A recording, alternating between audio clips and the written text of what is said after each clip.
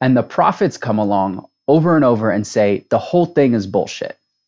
That's not what God is. God is justice. God is not timeless. God is played out on the stage of history. It is not a thing. It's not like a certain state that we get to through a ritualized act. It's how we show up in our everyday lives and how we manifest the love of our hearts and our awareness of greater connectedness inside of our social structures.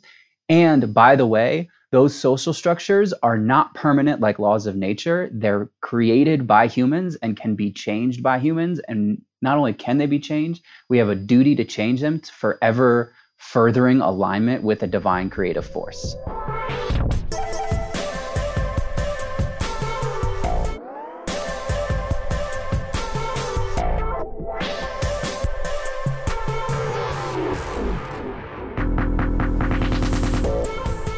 All right, Look Up listeners, welcome back to another episode of the Look Up podcast. I'm your host, Mark Weinstein, and as always, I want to start this episode by thanking you.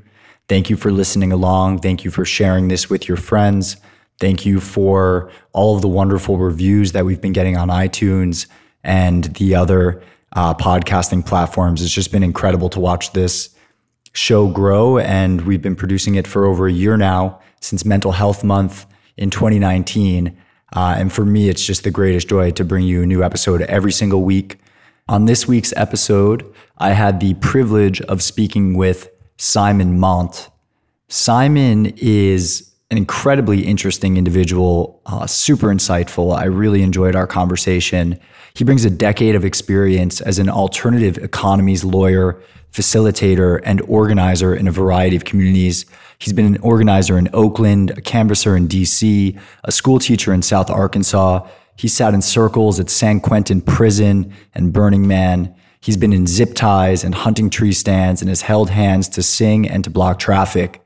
Nowadays, he shuttles between Boulder, Oakland, and San Francisco, cross-pollinating his ideas between the worlds of grassroots organizing, business, technology, and wealth. His company, Harmonize, is a consulting and coaching practice that helps leaders understand the connections between dimensions of organizational and social change and calls on each of us as individuals to begin building the world that we deserve. Simon and I recorded this episode on April 30th, so it's been a little bit over a month since we had this conversation, and it was an extremely interesting conversation. We spoke about governance versus government. We spoke about social justice. We explored different traditions, including our own.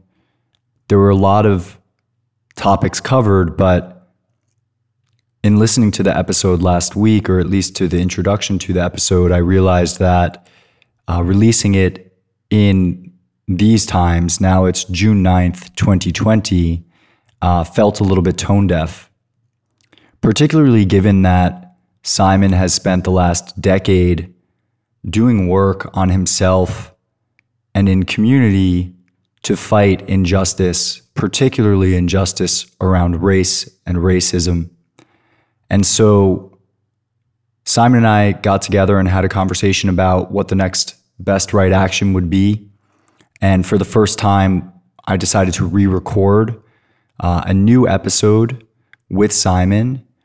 We went live on Instagram last week to create a conversation and a space particularly geared towards white individuals who were struggling to make sense of the current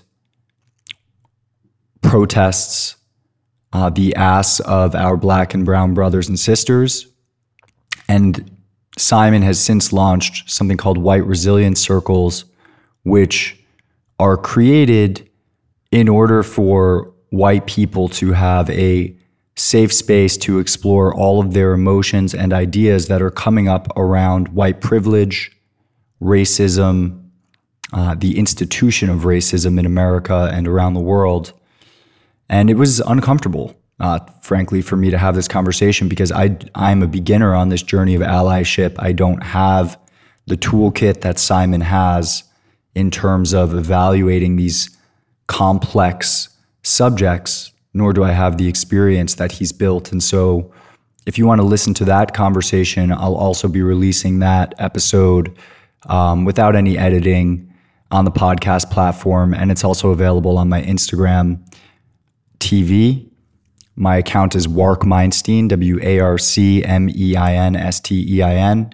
I'll put a link in the show notes to that episode. But I didn't want to scrap this conversation because I thought that there was a lot of really, really compelling ideas in here. And you'll see that Simon is extremely articulate, at times poetic. I learned a ton.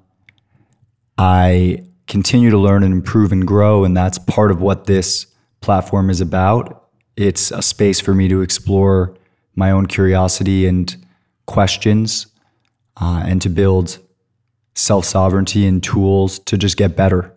And so this is the beginning of these types of conversations. If you want to listen to another episode on allyship and diversity, you can tune into the conversation with Mariam Ajayi. And that feels like that was recorded 2.5 months ago. And I feel like in that space of time, I've already learned so much. I highly recommend the book White Fragility by Robin DiAngelo for those of you that are trying to better understand these subjects. I've been reading that as well. And I'll post a link to the White Resilience Circles that Simon is hosting. Even the word white, sharing the word white, or creating spaces for white people brings me discomfort. And I think that's part of the problem and why conversations like this are so important. Simon addresses that concern around minute 40 of the Instagram live conversation, so you can check that out. And I hope you enjoy this chat, and I hope that you learn a lot, and I hope that you enjoy the second conversation, which I'll be posting shortly. Thank you.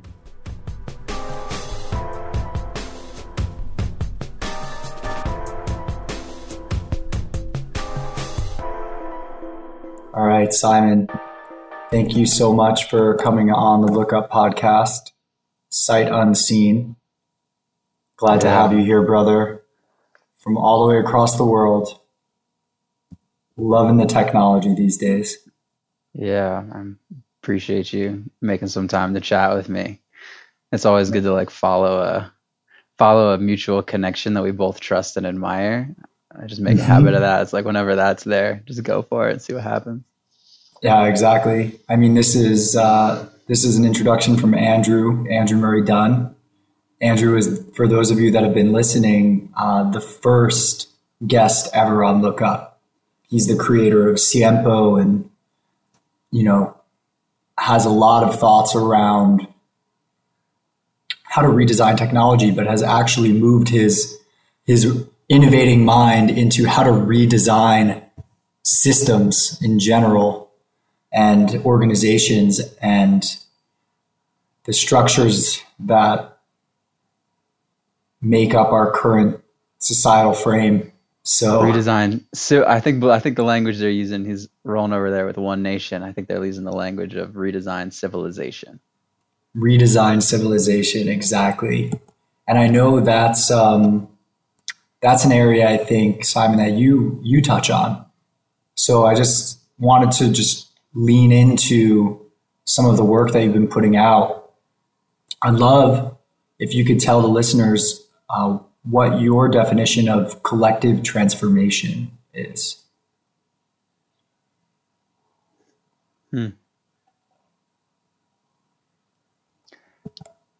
Small question. I'm just starting off big, man. Small That's it. question. I got a whole list. You want to? Collective. You're not gonna hook me up with the questions beforehand. You're just gonna be like, "What's collective transformation?" I don't know. Definitely, I don't know. Awesome. That's a good starting point, but I'll just start talking and see what words come out. I think there's something there. My experience of it is there's some ineffable spark that resides within each meat sack. So there's like an ineffable spark that we are that's kind of finding its way to navigate the relationship between its separateness and its unity with all of Earth, and to like manifest and blossom into its fullness the same way like a seed kind of wants to become a flower. So it's like there's this process happening inside of each of us. And that it kind of requires interconnection, certain types of interconnection between other humans and between other human and non-human things in order for it to be able to kind of fully get to flower status. So when I think about it, it's like we're kind of got to engage in that process individually, but then we also got to be like reflecting each other and relating in ways that cultivate that.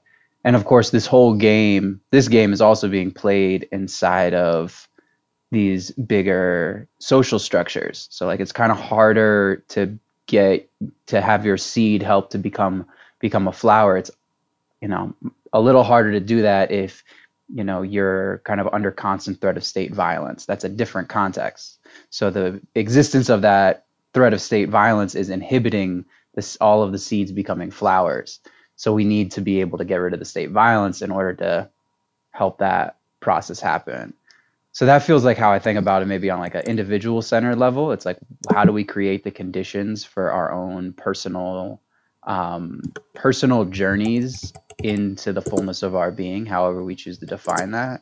So that feels like one level. And then I do think there's like, it's useful to think on like another level of like, how do we, when we don't think of the individual consciousness or ego or whatever, or self as the primary unit of analysis, it's like, how do we create an organization that reflects the majesty and beauty of nature? So as a unit of humans, we're as inspiring, as beautiful, as aligned, as fluid, as emergent as a natural ecosystem. And then we can also think about in the same way, like part of the individual journey is like navigating my relationship with false constructs of my own self and ego. Like I have to shed certain things inside of my own being for my own liberatory journey. Collectively, we have false egos, right? There's a false ego of like what it means to be a man, for example. That's just like anchored into our society, and it exists in all of these different places on policy levels and individual consciousnesses and in media and art. It's all over the place. So we have to be able to separate from that on that kind of in the same way the individual has to shed an ego structure or a false ego structure in order to inhabit a more true one. We're kind of playing that out at societal levels too. Yeah. And by the way, like, awesome. There's some words. Like fell into some real poetry there. And it was just like, I don't know, like collective transformation. You're really going to drop that on me right away. Like, I think I saw it on your website and I was intrigued by it. But that's a beautiful description, and understanding kind of how we're all moving from that slowly but surely, and in some different belief systems through multiple existences, and in other belief systems through multiple dimensions, through this process of self-discovery, big S, capital S, self. Yeah. And that seed of separateness kind of growing and blossoming into the collective consciousness, and how that's happening at the individual level, the societal level, cultural level, organizational level, political level. I love how you brought up kind of this, what it means to be a man. You know, I had a conversation with Andrew Horn just a few months ago before this whole coronavirus situation, and he leads a men's group called We Junto. And that was the first question that I dropped on him in our conversation was, what does it mean to be a man?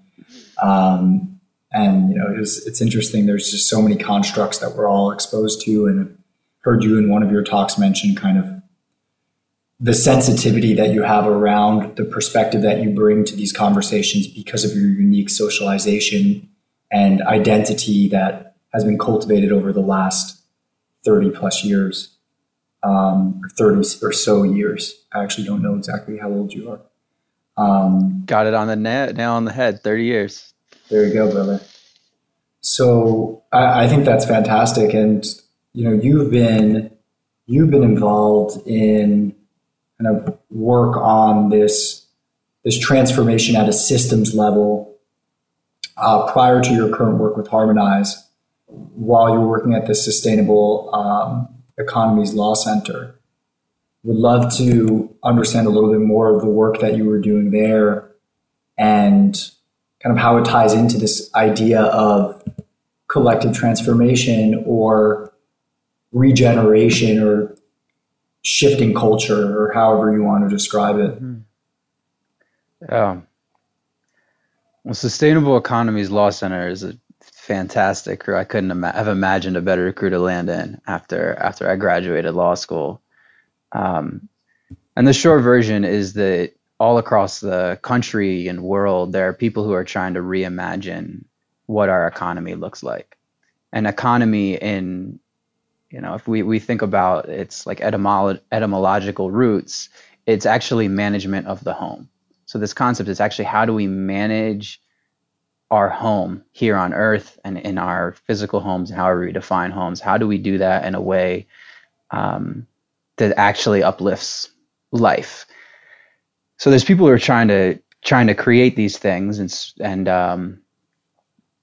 they look like land trusts, they look like commons ownership, they look like worker-owned cooperatives, they look like lending circles. So all these different formations that humans can come into to take care of each other and steward our resources for the collective betterment. So people are doing that. In the United States in particular, we actually have a legal and political system that is designed to squash those things. Our legal system is not built to create economies and relationships that uplift life. It's built to extract from people and planet and to incentivize and protect extraction. So what the Law Center is doing is figuring out how those people who have beautiful visions, often rooted in Black and brown liberation traditions or indigenous traditions, how their innovations, which are in many ways just rememberings, can interface with the law to create economies that serve people and planet. So that's what they're doing. And when I fell into that, and they do it on like every level, from redesigning compost law to creating bylaws for worker cooperatives to community-owned solar, like really beautiful things.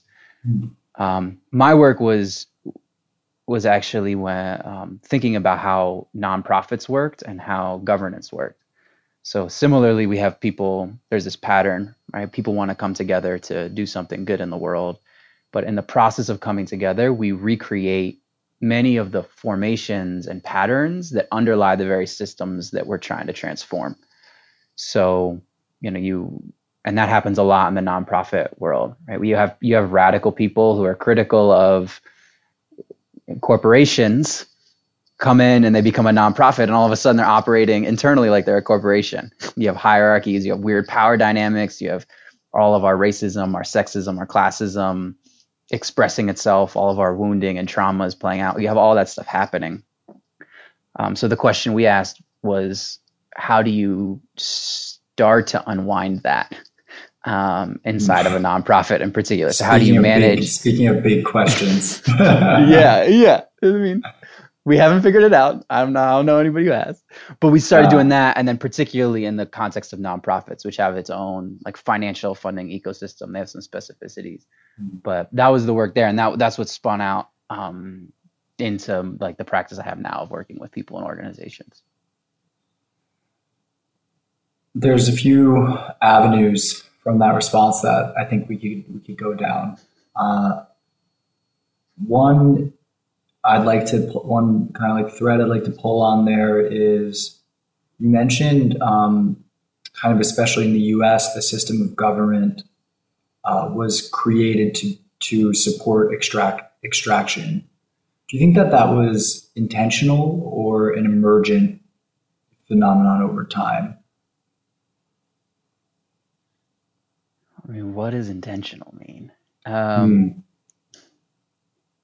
I don't know. I'll give two examples though.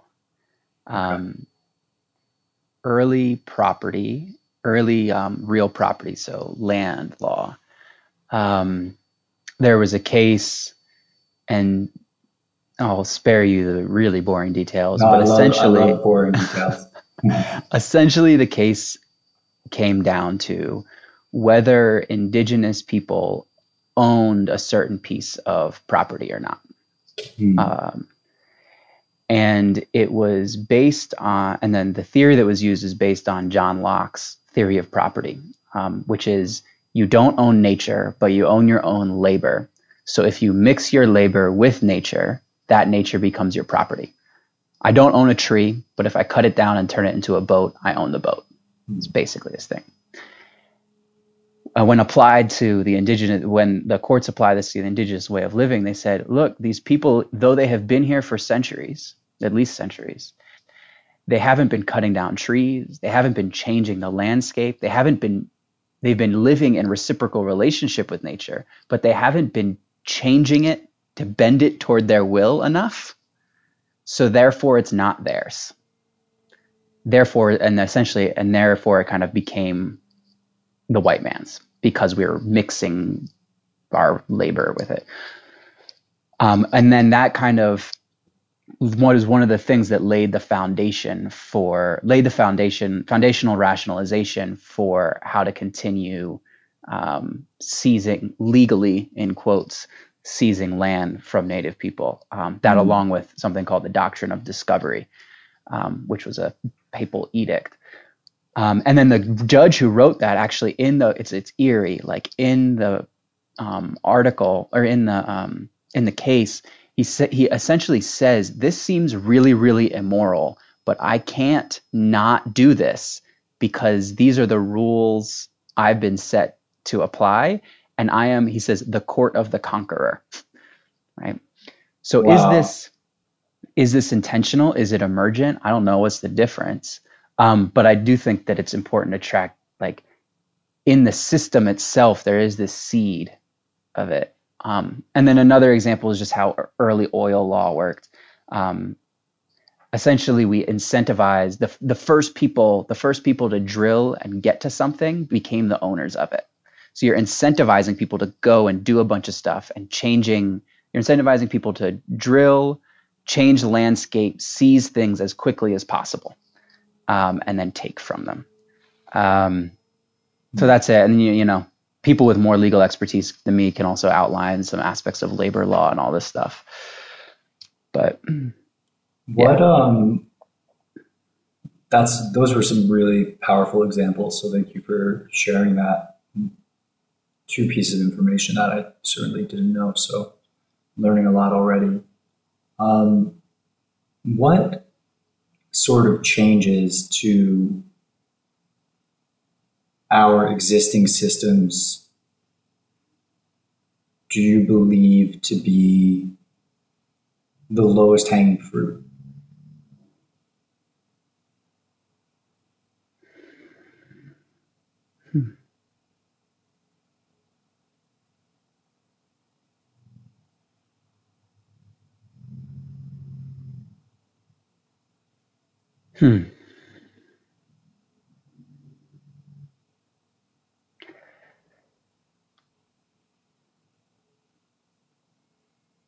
No, I think it's interesting. I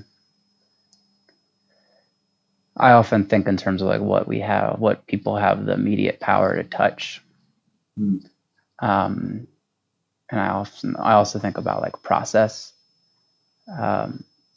So I think that we have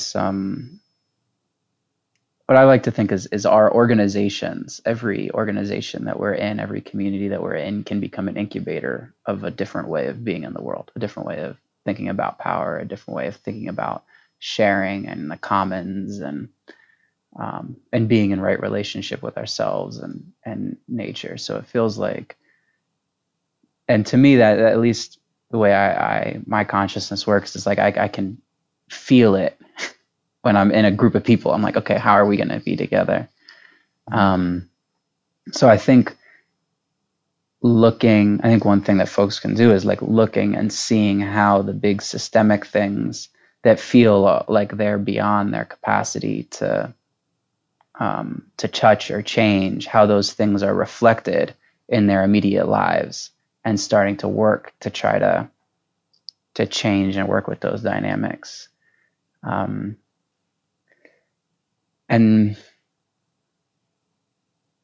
yeah, and I don't know where lots of I don't know policy wise where low hanging fruit is. Right now it feels like there's a lot of very high fruit, and in some ways when I go toward looking for the lower hanging fruit, I'm almost a little resistant, and maybe that's because I don't have a good answer, and I'm just avoiding the fact that I don't have a great answer and wanting to look like I know some shit, which could be very real. That could be everything I'm saying right now could just be a rationalization of not having a good answer. Well, I thought it was a good answer. I mean, reflecting back, what I heard you say is basically the lowest hanging fruit is at the individual and community level, and activism is through the way that we interact with every person that we come into contact with in every organization or community that we're a part of. And that's where it starts, rather than having some idea of exactly what needs to change or what needs to be fixed. It's identifying how ideas that you don't necessarily ascribe to are being reflected in your immediate community. Yeah. And yeah, that reminds me, there's this other pattern I think it's cool for us all to watch out for, is like, there's a way I've been conditioned to think, and I think a lot of us have been conditioned to think, which is kind of a like, if I was in charge of the world, what would I do? You know, what policies would I create? If I was, what would I do? Which is not the same as saying, if I am exactly who I am right now, how do I build relationships and collective power that enables a different world to emerge through my relationships? There's these two different threads. And oftentimes if we go with the first, even if we're like super well intentioned, like what would I do if I, was the puppet master, even if all my ideas are great, often what we do to become the puppet master is recreate all the power over systems. We recreate all the domination because we think when we get to the top, it'll be different, but it's not, because we've recreated the whole system on our way there. Which I do all the time by mistake. So then that actually, I think, brings us to another interesting topic that you've been working on, which is collaborative self-governance. So what is collaborative self-governance for listeners who might not understand that phrase yet? And kind of how are you working with organizations today and individuals to reshape how we think about governance without the collaborative self? Yeah. I think the first thing is just, we want to separate out government and governance. Government is a locatable structural thing that exists. Governance is the way that we come together to make decisions about what matters to us and how we're going to allocate resources and how we're going to organize ourselves to actualize our values and build the world that we want. It's that process we use. And government, like state government and national government, is this one manifestation of our collective process of governance, of making our decisions and stewarding ourselves. So governance is just deciding how we're going to be together, what we're going to be doing. Self is when we do that, we make those decisions for ourselves. So the people who are impacted by those decisions that are going to be made about how we relate to one another and steward resources are the people themselves that make that. And then collaborative is the best word, it's just one word for saying, and how do we do that in deep deeply, authentically, and deeply in good relationship with ourselves and each other and the earth in ways that allow us to be our process of creation and our process of decision making is aligned with our own hearts and is aligned with whatever this larger divine flow is that's moving through us. How do we do it so that we are getting ourselves to operate in the same way that geese operate, in the same way that bees operate, in the same way an ecosystem operates, which is like fluidly tending, is the abstract version of that question. And how do, just kind of pulling on that a little bit more, like how do bees, geese, ecosystems operate? What attributes of those ecosystems can we learn from? Well, geese is great. Geese, it looks, when you look at the sky and you see geese in a flying V formation, it looks like there's a leader, but there isn't, because the goose at the front will rotate to the back over and over. So at any one point, there's a prime leader that's kind of breaking the air and being the front end of that aerodynamic unit. But it can't sustain its position there. It gets too tired. So it rotates back and forth. So if you look at that structurally, you see like, wow, it's really useful to have this one leader. And it's unsustainable for that person to be the leader all of the time. And it's not a privileged position. My guess is that the goose does not have an ego crisis when it realizes it's time to give up that position. Right? But you ask a founding executive director of a nonprofit who is experiencing burnout and is starting to get unhappy because they're so overworked and underpaid. They are the front goose. You say, hey, maybe it's time to shift your position. There is often an identity crisis. Right. Yeah. So the egoless nature of the geese is something that we could aspire to.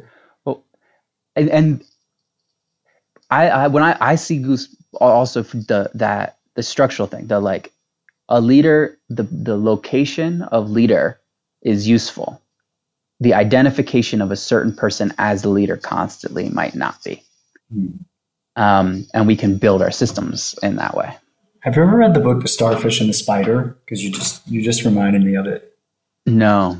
So it's cool. It's basically about centralized organizations and decentralized organizations, and how the spider, if you cut off the center, it dies. But the starfish, if you cut off its limbs, like one leg can grow back to become a new starfish. And so the starfish is the example of the resilient organization, and the spider is the example of maybe the efficient or bureaucratic organization. It's much faster moving than the starfish, but it's not as resilient. But there's an example in there, and the reason I bring it up is because I've seen in your work that you talk about indigenous cultures, and clearly through your previous comments, you have quite an understanding of what they went through historically in the U.S. But it talks about this work speaks about how I believe it was the Iroquois were the hardest of the Native Americans for the Spanish and the English, who then became the Americans, to conquer. And the reason was they didn't have a leader structure. So whereas with the Aztecs, I believe, and check me on this, the conquistadors went in and they cut off the head of the leader. With the Iroquois, whenever they took one leader down, another one stepped up, similar to the geese.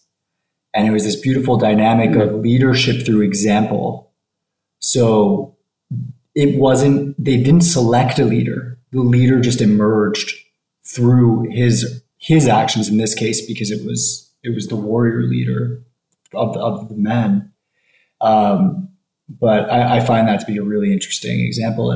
And following that with a question for you, like what have you seen in indigenous people and their systems that you think we could today adopt that would benefit us individually, collectively? Mhm. Yeah.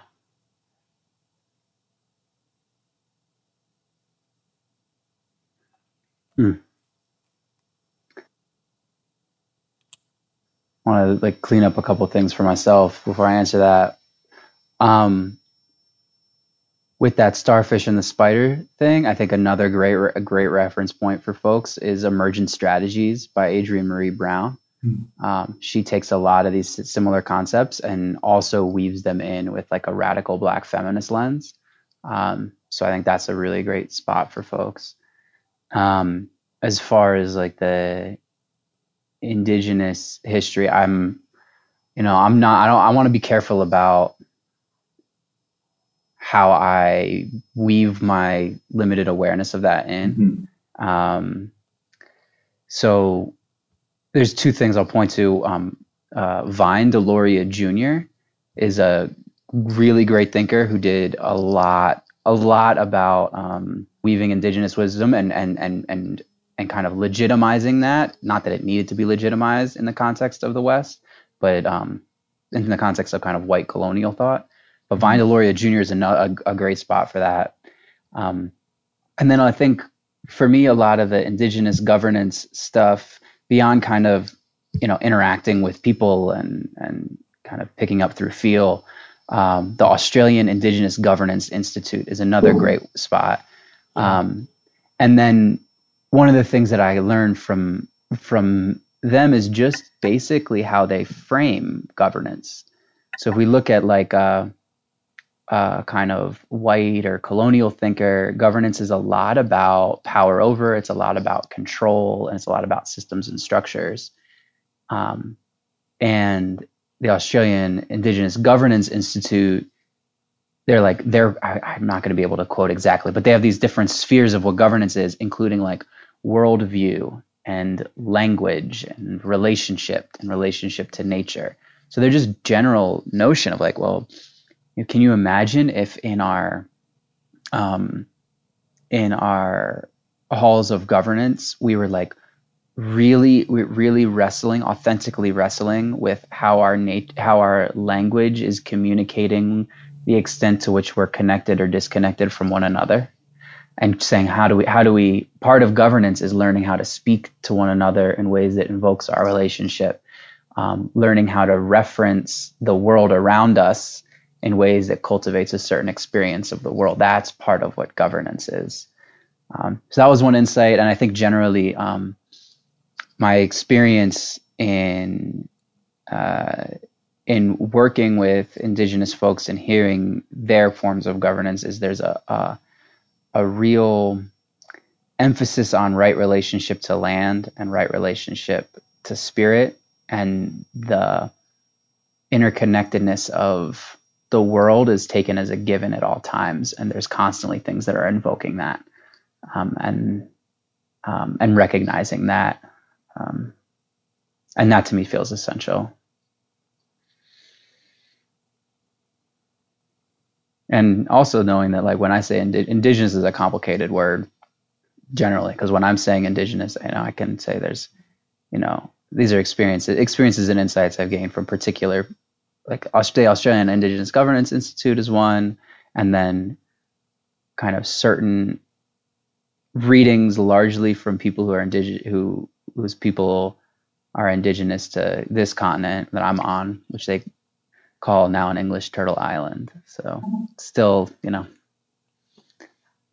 this is me rambling, saying I think I have some useful. Here's some stuff I think, but I'm trying to be cautious because I really like, you don't want to. I don't want to be that pat. You don't want. We don't want to be in the pattern of me being this white dude talking about indigenous wisdom.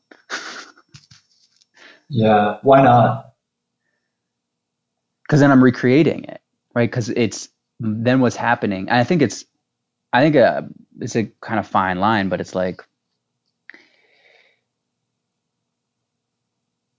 imagine if you had a meditation, and you went out, you fasted, and you had this insight, and you wrote this poem, inside to encapsulate your insight, and it felt core to who you are. And in a certain way, the poem communicated some things, but it was it also was just a record of the transformation of your being.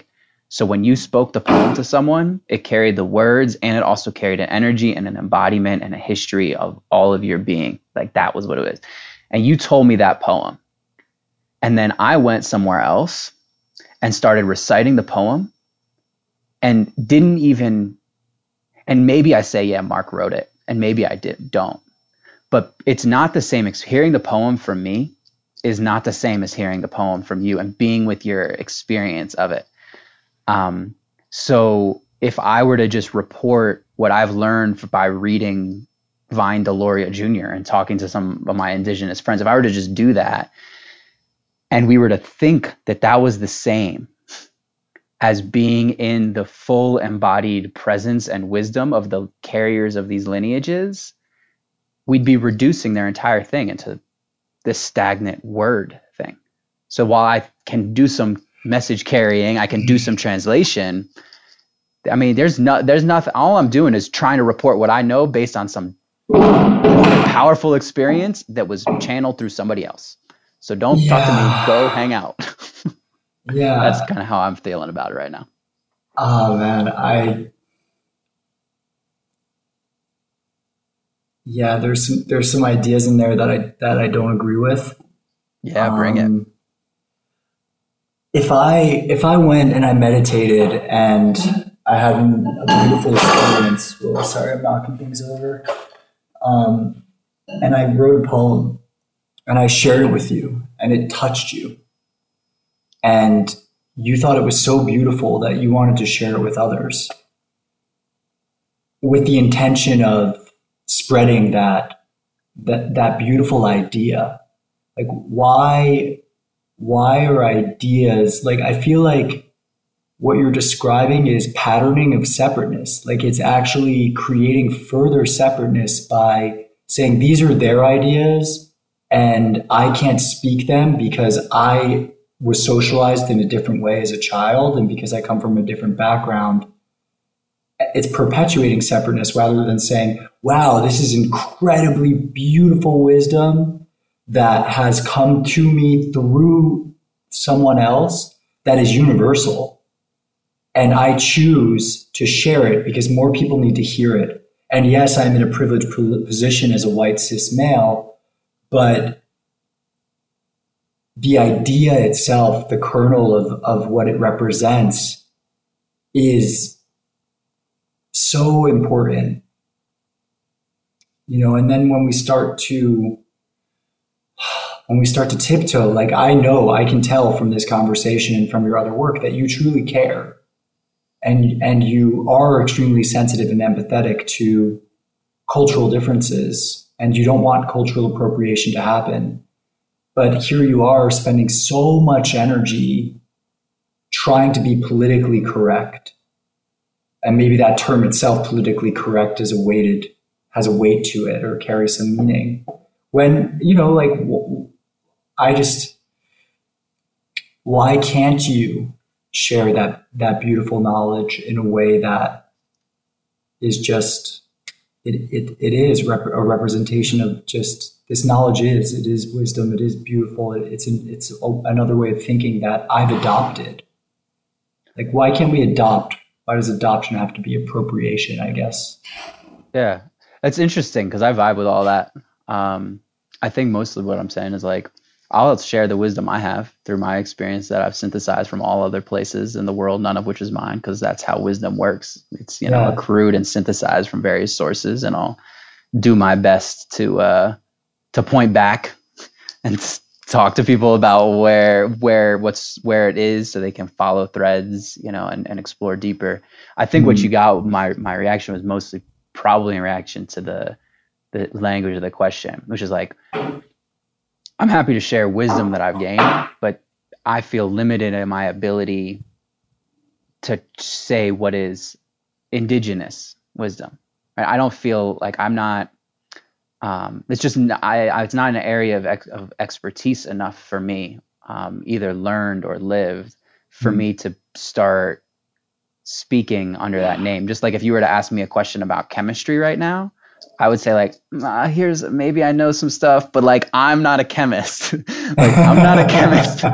like if you really want this, I read this book one time about chemistry. But if you really want this, there are chemists out there. Yeah. So it's not more, and I think, but there's just an there's just an added layer to that, which is like, and these are people who have been like, yo, we have this wisdom for a long time, and there's a pattern of people not pointing back, or speaking on behalf of it. So there's all these other power dynamics, in terms of how we're relating that I'm sensitive to. And I think it's also worth mentioning, like, I'm doing my best to navigate a complicated terrain, and there are ways. One of the things I'm working through is exactly what you pointed to, which is how do I stand in my own truth unapologetically, in good relationship with other people, without being too nervous about all of the patterns that I will definitely step in, which I'm sure I am in this moment. Yeah, I mean, because we're human, and I feel there's so much energy expounded on, so much energy spent. Like I just imagine and wonder, if you took that energy and applied it towards the other work that you're doing, or perhaps this is a part of your work, but it could open new doors, because, like, I guess I personally don't feel uncomfortable sharing, yoga tradition, and the wisdom of those teachings, having read, a few books, right? Like, but like direct source material. And because I think it's implicit in my persona that my knowledge and experience is limited.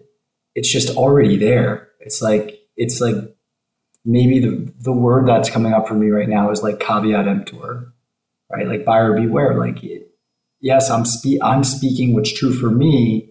It's the responsibility of the listener to say, okay, where's this person coming from?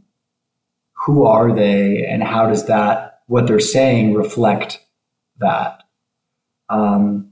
So for me, I guess what I just reflecting back, what I hear when you talk about the chemist versus the word indigenous is, with the chemist, it's like, it's a ref link because I don't know. With the word indigenous, it's also like a ref link because I don't know, but also I don't want to offend anyone. Well, I wouldn't say offend. I think it's I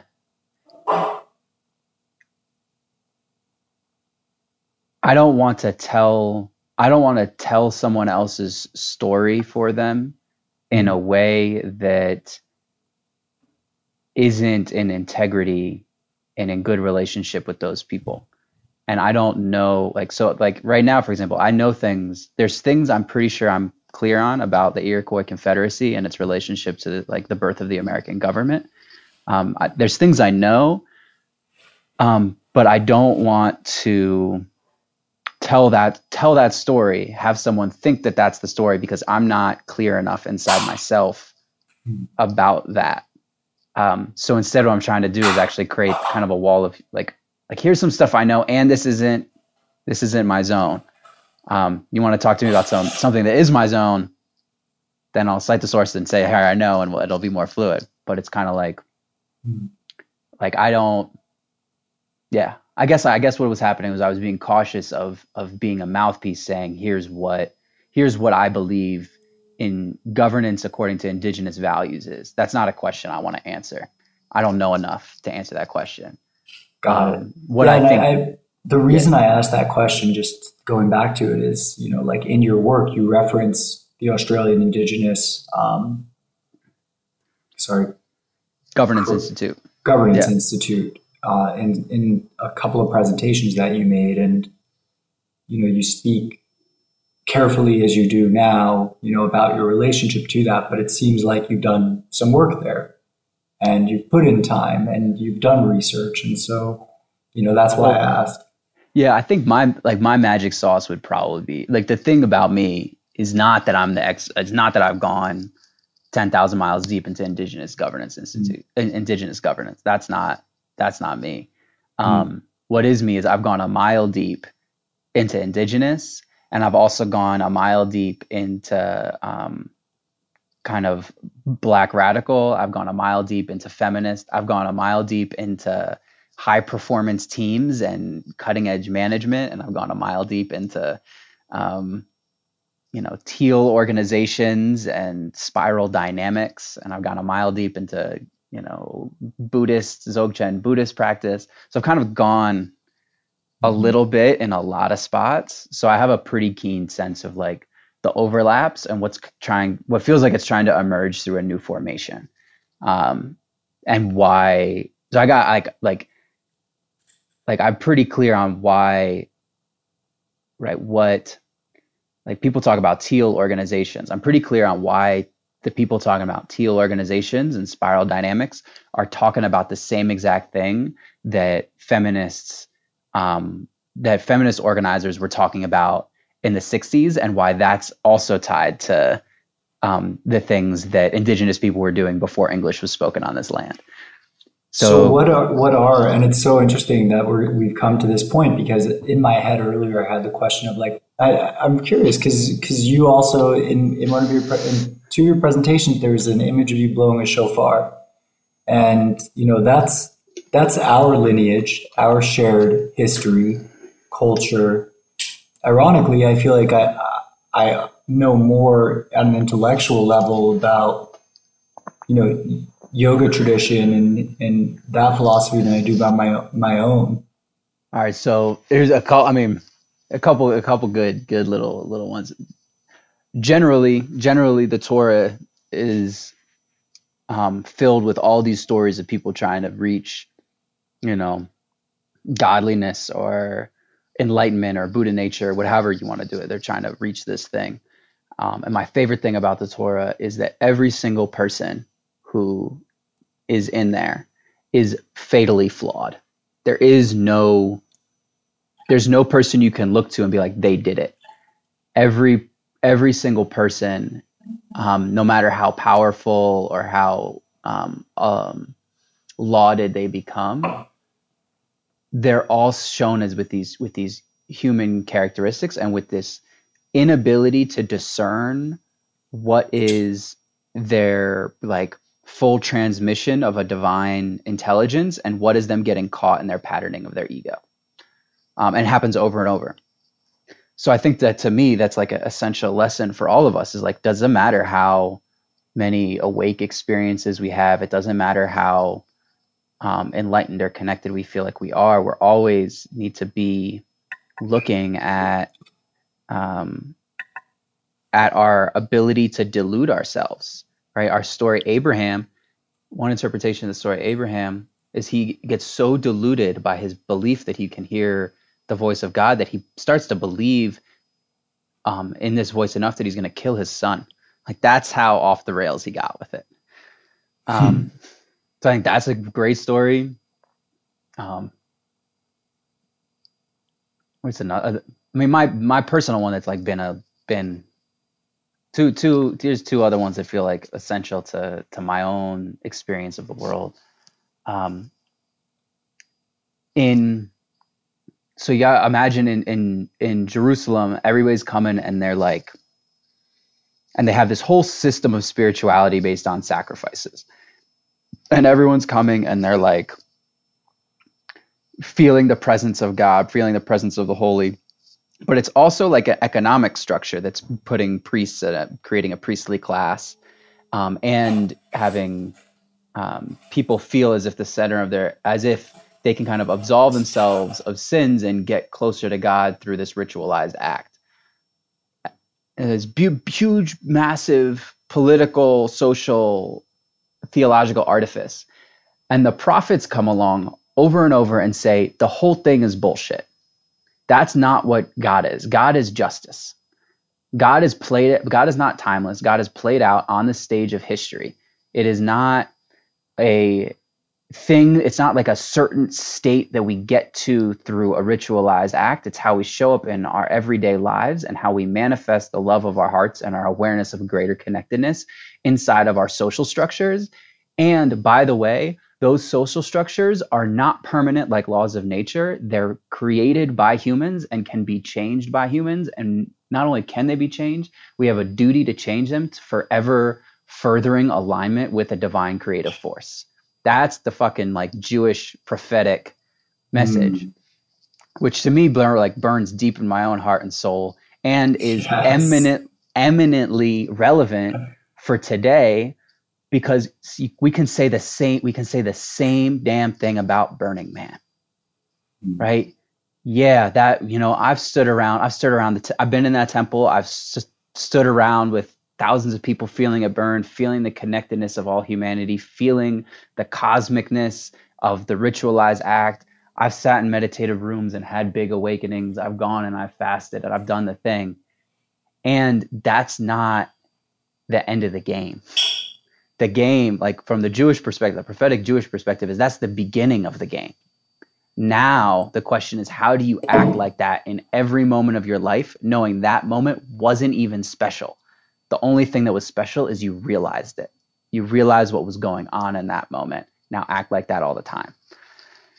And again, that's I couldn't have said what I just said without Abraham Joshua Heschel, but I could feel a lot better. I will go in with Judaism. I won't go in with like indigenous traditions. I'll go in with Judaism. Oh my God, that's amazing. I got one more. Good. I got one more too. Well, I'm gonna hold off on the one more because I want to hear it, but I want to, I want to be heard, man. I got to say something. Bring it. I know. We don't need me just fucking. No, it's all good. I love it. I feel you, and it's funny because you mentioned Burning Man. And the fact that Burning Man got canceled this year, physically, it's like maybe it was time for that, that structure to be burned down for a little bit, right? And because, as I think you referenced with the change that we try to make at a community level, if we're coming from like that top-down perspective, all of a sudden we adopt all of that which we're trying to change in the process, as you mentioned earlier. And I feel like Burning Man is such a clear example of that over time, becoming more and more like the world that it claimed to, depart from, and still hold space for all of the incredible, beautiful magic that happens in that place, because it is extremely powerful when you allow it to be. I'm curious, kind of, well, one, like, who were the prophets that were coming by and being like, hey, like, this shit's going to end? I mean, there's a bunch. Isaiah is one of the kind of, he's my favorite, like, highly political ones. I mean, he's the one who gave us beat swords into plowshares. But there's a lot of different folks who came on, and they're the folks who were naming the contradictions inherent in the political systems that had emerged in what's now the state of Israel and Jordan and Syria. Like they're naming all these things, and essentially they're the ones who said, hey, people in power who call yourselves children of Israel, divine. Yeah, y'all really aren't acting like it.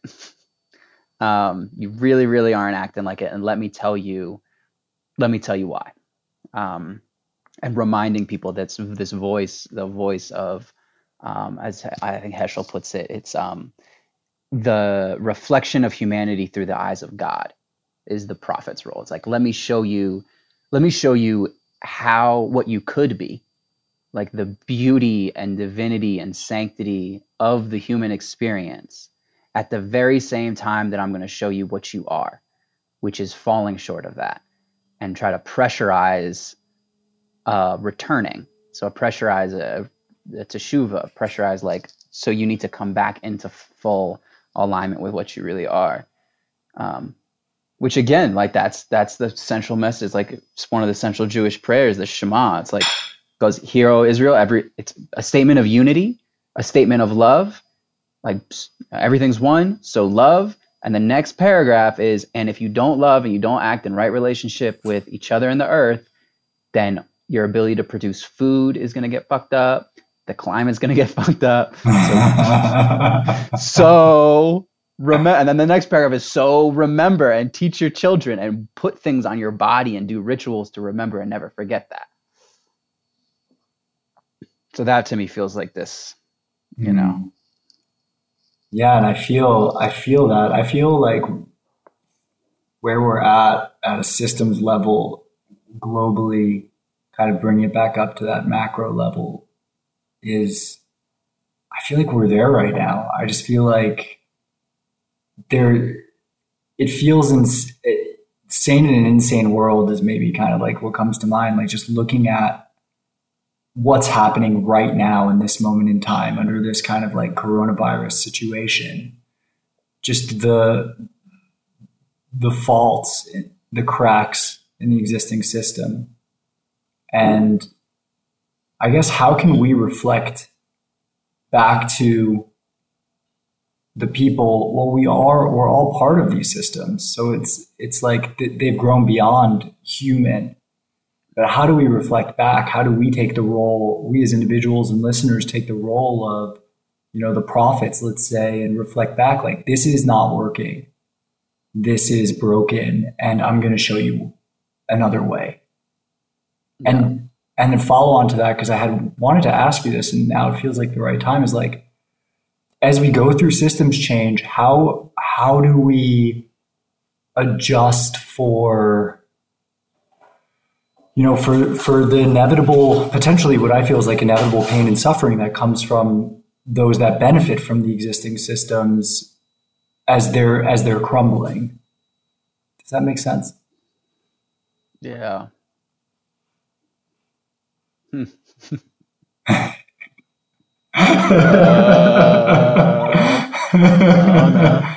Yeah, I mean, totally. Like, what ideas do you have around like the how behind impacting this, this change, these changes in governance, changes in policy, changes in systems?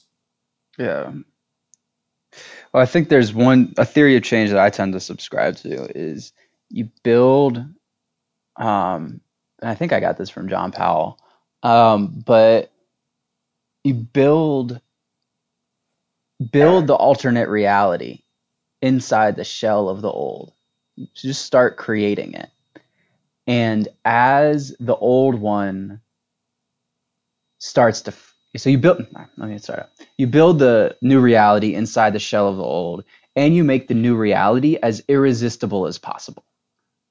And then when the old starts to crumble and everybody goes, oh no, oh no, oh no, and they look around and say, what should they do? What should we do? They'll look and you'll see this other reality already coming into emergence.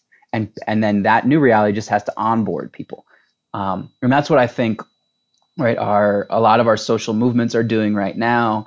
A lot of our new economy work is doing right now is they're saying, as people wake up and they say, wow, like this is really terrible. Like our medical system was not prepared to accommodate this crisis because funding for it had been cut out under severe austerity measures that helped bail out big banks. Like this is nonsense. There's a whole bunch of people who are ready to say, hey, yeah, that's called colonial capitalism. And we have this other thing.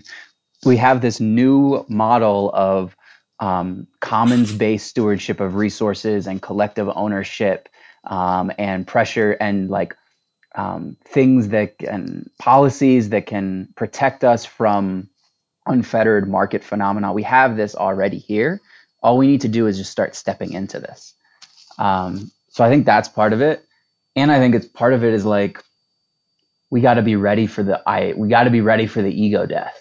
Like they're like, and the deep identity. I'm trying to stop using ego death, but like the deep identity crisis. Why? What don't you like about that one? Again, this is something I'm, encountering in my study of Judaism right now, is like, and in myself, there's a difference between when I view my sense of separateness as something I want to transcend and die versus something that I want to integrate back into wholeness. So I'm just playing with it a little bit. Interesting. But that's like a deep cut. I think that the pointer of ego death is being like a certain way of thinking of self. Like there's certain false artifices of self that are going to need to collapse. And I think that one of the things that we can do is help people find different anchors of identity.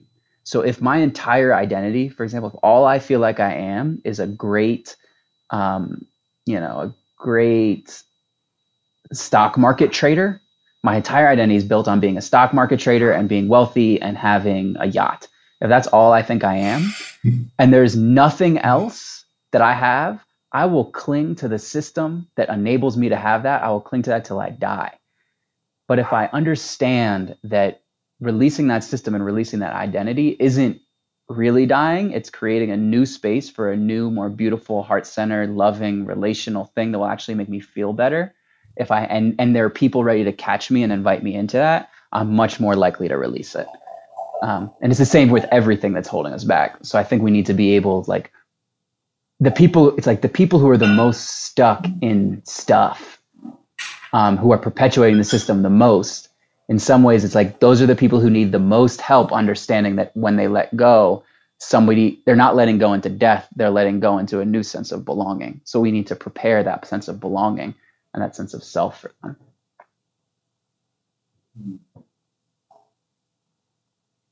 Maybe, I don't know.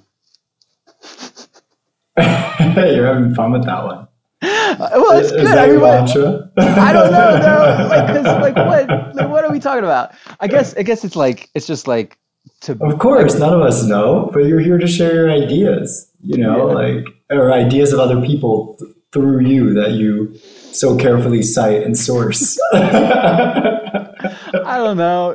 I guess you know what? I guess it's just like, because there's a part of me that wants to know. There's a part of me that really wants to be the one that knows, and I really want to be an expert, and I really want people to look at Simon and say, "Oh, Simon's so smart, and oh, Simon has all this stuff." Like, there's a part of me that really wants that shit, and there's a part of me that believes it. There's a part of me that believes it. Me too, man. So why don't I just fucking laugh at myself? Why don't I just laugh? And we can measure whether we know shit based on whether people's hearts and bodies and souls open up when we talk. Other than that, who knows? I feel the opening happening. So we're a little over an hour, but there's one more story for you to share. So I'd love to hear the third. Oh, cool. The third of our culture, and then I'd love for you to just drop the mic, and you can leave the listeners with whatever nuggets of wisdom that flow through you, whether it be the Simon that needs to be the one that knows, or the Simon that needs to show he's the one that doesn't, or the Simon that actually doesn't. Oh God, who knows what the hell's going on, man? That was dope, man. That was deep. The Simon that needs to know, the Simon that wants to show that he doesn't know, is also the Simon that's trying to show that he knows. Yeah, exactly. And the Simon that's saying this is the same one. Who knows what's going on right now? I know. Once you start to peel back that onion, it's fucking crazy, man. Trust me, I'm like, I feel you on that. Oh, yeah. I love it. And I love how, like, I just think, thank you for making me laugh. Oh, so nice. Feels so good to just laugh at the absurdity of this shit. Yeah. I can get so very serious sometimes when I put on my podcaster voice. Yes. When we talk about spirituality and transformation. What is the collective transformation? What is collective transformation? I have no... I don't know. It's just some word that I put on my website. Relax. man. But the story is this is a good story. It's a good one. Okay, I hear you. And again, just to cover all of my neurotic politically correct bases, right? There's a lot of different interpretations of this story. I'm just going to share one. And somebody else talking about Judaism would talk about completely different stuff. I'm sweating over here. Whatever. All right, look. Here's what's up. This dude. Okay, there's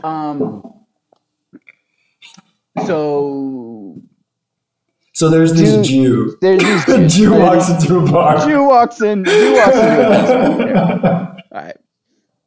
All right. So we do super fast version. Super fast version. Okay, it's not okay. super fast because I'm Jewish, so I'm gonna say way more. What are we talking about here? All right. So Jews are in Egypt. They're doing the thing. They're enslaved. They leave Egypt.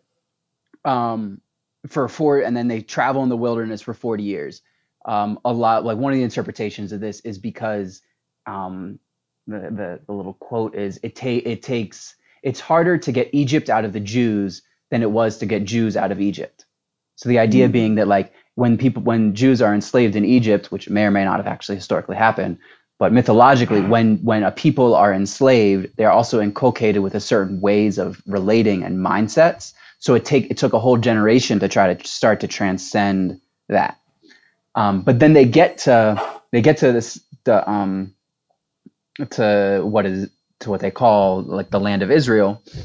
And Moses, the leader, by the way, doesn't actually get into this promised land because he, in some interpretations, is so still inside the mindset of being enslaved that he can't get into this new way of being.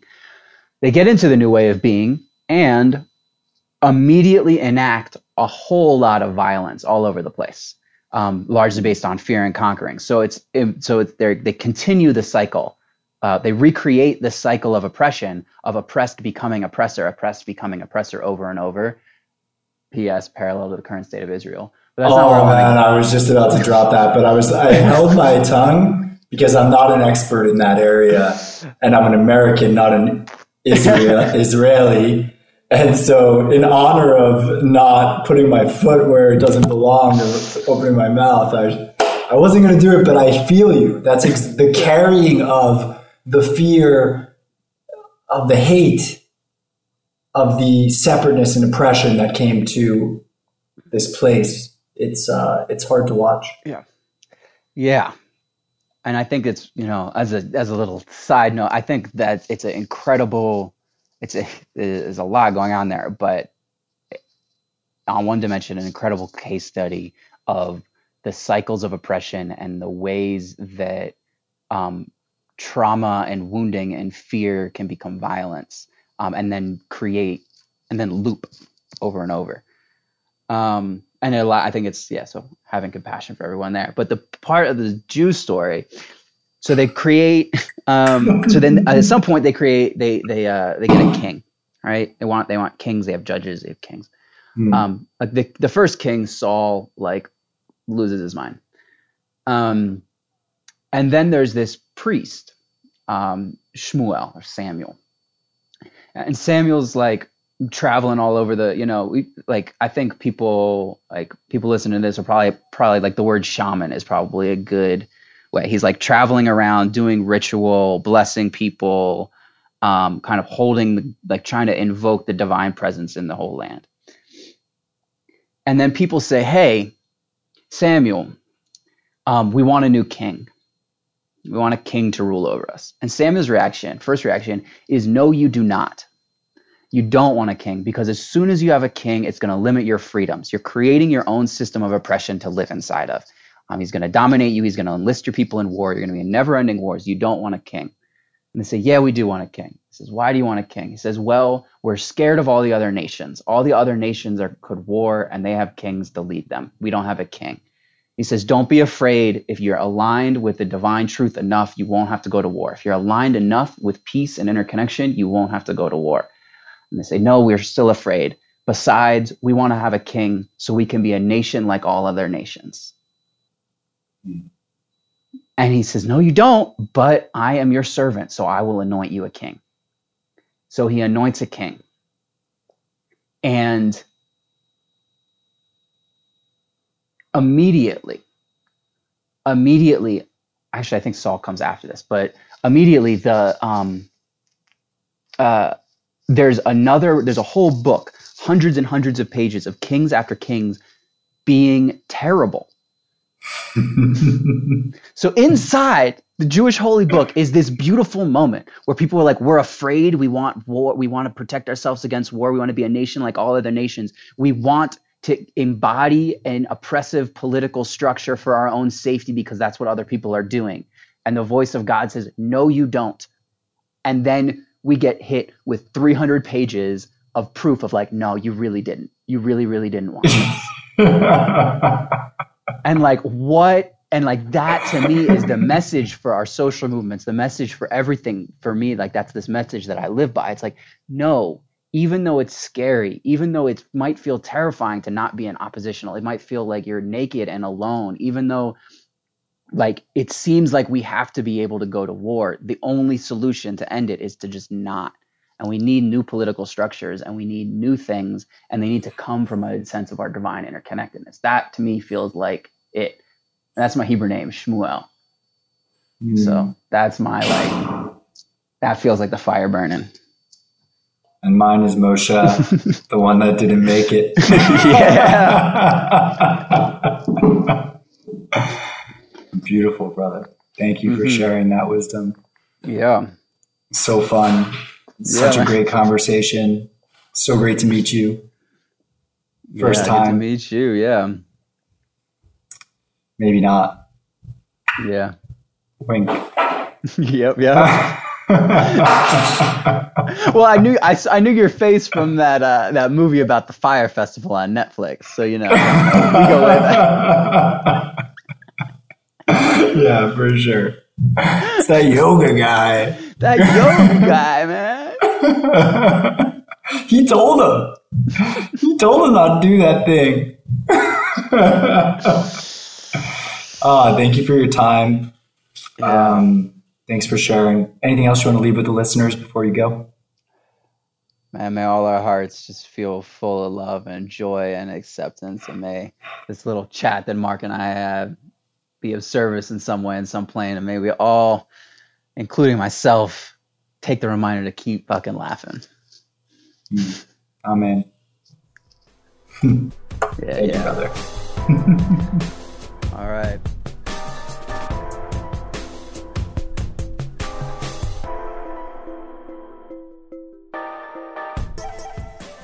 All right. Hello, Look Up listeners. One final note before we go. Thank you again for tuning in.